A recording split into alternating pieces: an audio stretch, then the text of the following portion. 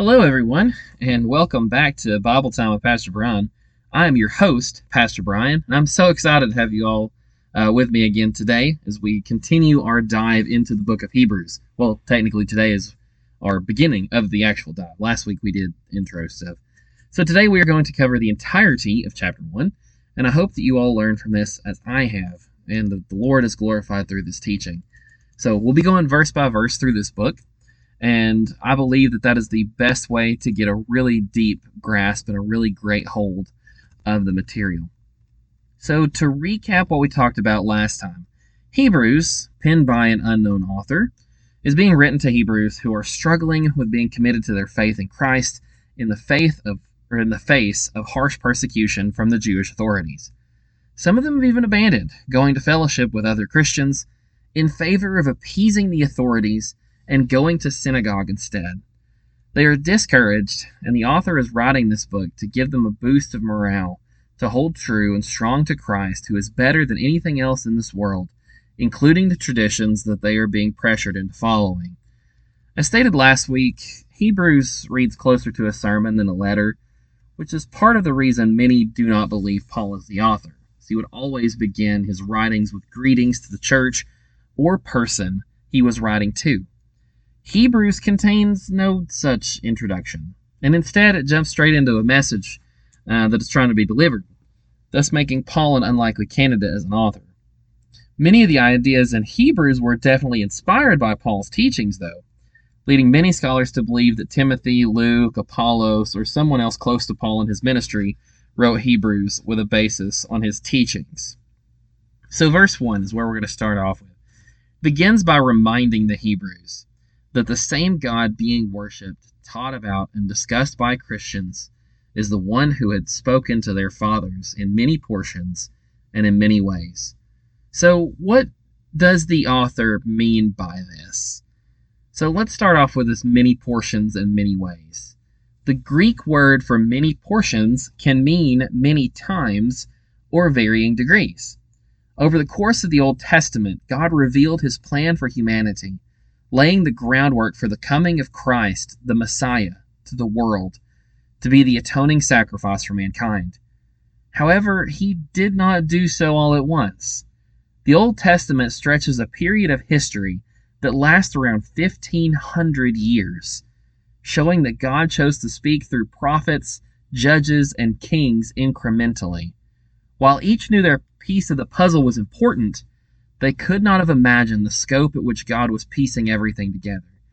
Dozens of people, hundreds of years, numerous events and situations, all ultimately pointing to one or both of the following: Jesus Christ himself, or mankind's need for him. The author of Hebrews begins the book by addressing this reality, showing that while those men were important in paving the way, it was Jesus that they were paving that road for, and he had come to them. The many ways are through signs, wonders, prophecies, and even the lives of the people they looked up to as great giants of the faith, all directing the attention of those that study them squarely on Jesus Christ. Verse 2 introduces us to the author of Hebrews, or at least his idea of Christ. The first thing is that God has spoken through Christ, his Son. The second thing, God appointed Christ as the heir to all things. And 3, God created all things through Christ. So what does this mean? Jesus is God. Not just like God. He is God. He didn't become God. He was and is God. He was not a created being like us. He is eternal, and it is through him that God created all things. He is the facilitator of creation. He is the King of Kings, and he is the Lord of Lords.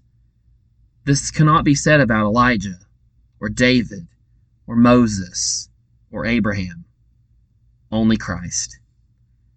Verse 3 further connects Christ to God by saying that he is the radiance of his glory and the exact representation of his nature. John 14:8-10 comes to mind here. Philip asked Jesus to show him the Father, and Jesus responds with, If you have seen me, you have seen the Father. This meaning is twofold. On one hand, Jesus is the physical incarnation of God, so he is God in the flesh. On the other hand, Jesus is the perfect representation of God's character. So those who have seen Jesus' actions and heard his teachings have seen and heard from God. He is also the one who sustains creation and has been given the place of authority at God's right hand after making the way for purification for sins. For centuries, those who worshipped Yahweh were required to make sacrifices to atone for sins as a covering and payment of blood. Now Jesus has become the ultimate sacrifice, covering and paying for the sins of all those who put their faith in him and his finished work on the cross. Verse 4. Through his sacrifice and his existence as God and man, his name is greater than anything given to the angels. Acts 4:12 comes to mind. No other name under heaven given among men whereby we must be saved. Why? Because no other name is worthy. Not Gabriel's, not Michael's, and going back to what I said a minute ago, not Elijah, David, Moses, or Abraham's. No. No other name but the name of Jesus can save. Verse 5. So Psalm 2:7 is what is quoted here, just as it was in Acts 13 during a sermon given by Paul. You are my son, today I have begotten you. The psalm is one of David's psalms about the Lord's anointed one. Old Testament prophecies pointing to the one sent by the Lord to save his people. Why bring this up? Well, Jews would know Psalm 2, especially ones that had spent quite a bit of time around synagogues and rabbis, as this had always been viewed as part of the Old Testament prophecy of the Messiah. So obviously bringing this up is going to pull in a lot of remembrance of teachings and times that these people had spent learning about the Psalms and about this anointed one that was coming. It says, and again, isn't it interesting that even an ancient sermon that is part of the Bible, there are numerous references to previous scriptures. It's almost as if the author is onto something, with pulling all these Old Testament references into the message to get the point across.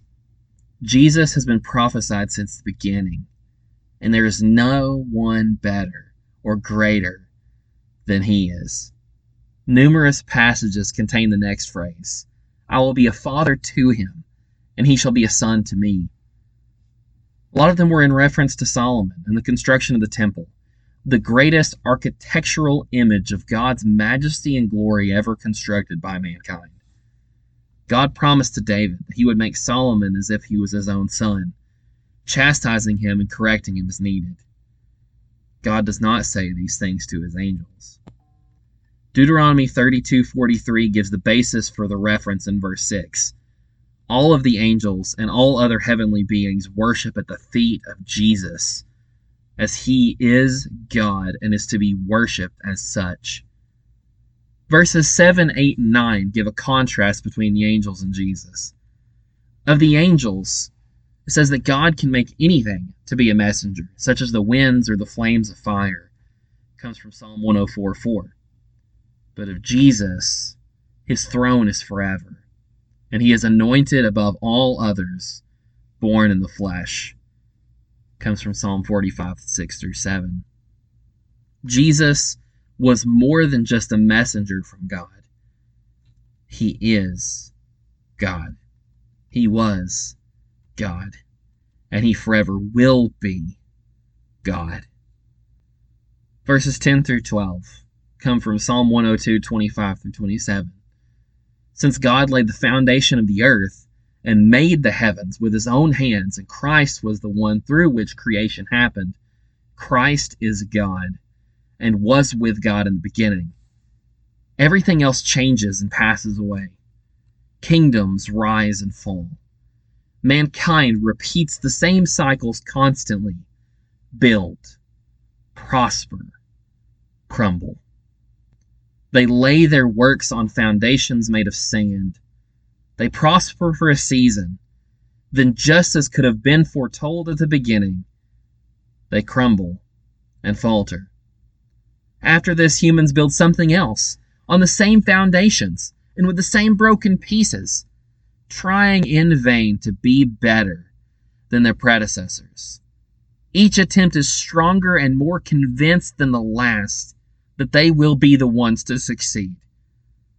But they fall apart just the same. While this might be the reality for mankind, it is far from the truth with God. His reign has no end. His kingdom is never conquered. His power is never diminished. And his glory is never outshone. Verse 13. God has never told the angels to sit at his right hand until he makes his enemies his footstool. Why? Because God uses his angels to deliver messages and to carry out divine judgment on the world and its inhabitants, both physical and spiritual ones. They exist to serve God, not to be his equal or his beloved Son. That title is reserved for Christ alone. Verse 14 asks a rhetorical question to the reader that can be summed up with this: aren't the angels just spirits with a message for the people they are sent to by God? Yes, they are. They are more powerful than humans. Don't get that confused. And they are much older than humans. But they are not as powerful nor as ancient as God himself. He is before them. He created them. Who is he? God? Yes. Jesus? Also yes. The Holy Spirit? In a word, yes. Those who claim to serve the one true God cannot help but to serve Christ as well, as he is God made flesh, the exact and perfect representation of God's nature and character. He is before all, and through him everything was made. His majesty demands worship. And these Christians the author is writing to, these former Jews that are now saved by the grace of God, would do good to remember that. Jesus is more than a mere mortal. He is God incarnate. He is righteous. He is better. Let's pray. God, as we come before you here today, we're just so blessed and thankful and grateful for this time that you've given us to spend in your word. We're so thankful for this passage in Hebrews chapter 1 that reminds us who you are. And that no matter anything that we see, no matter who it is, angels or people that we look up to, God, you are better. Jesus is better. Even though serving him might cost us something, even though it might cost us everything, God, you've promised us that it will be worth it, that you are worth it. You are worthy of our worship and our sacrifice and our praise. And God, I pray that you give us the courage and the strength to continue on in that and to carry on this message of Hebrews 1, that no matter what this world has to offer, Christ is better. We love you, and God, we praise you. In Jesus' name, amen. Thank you all for listening, and I will see you next time.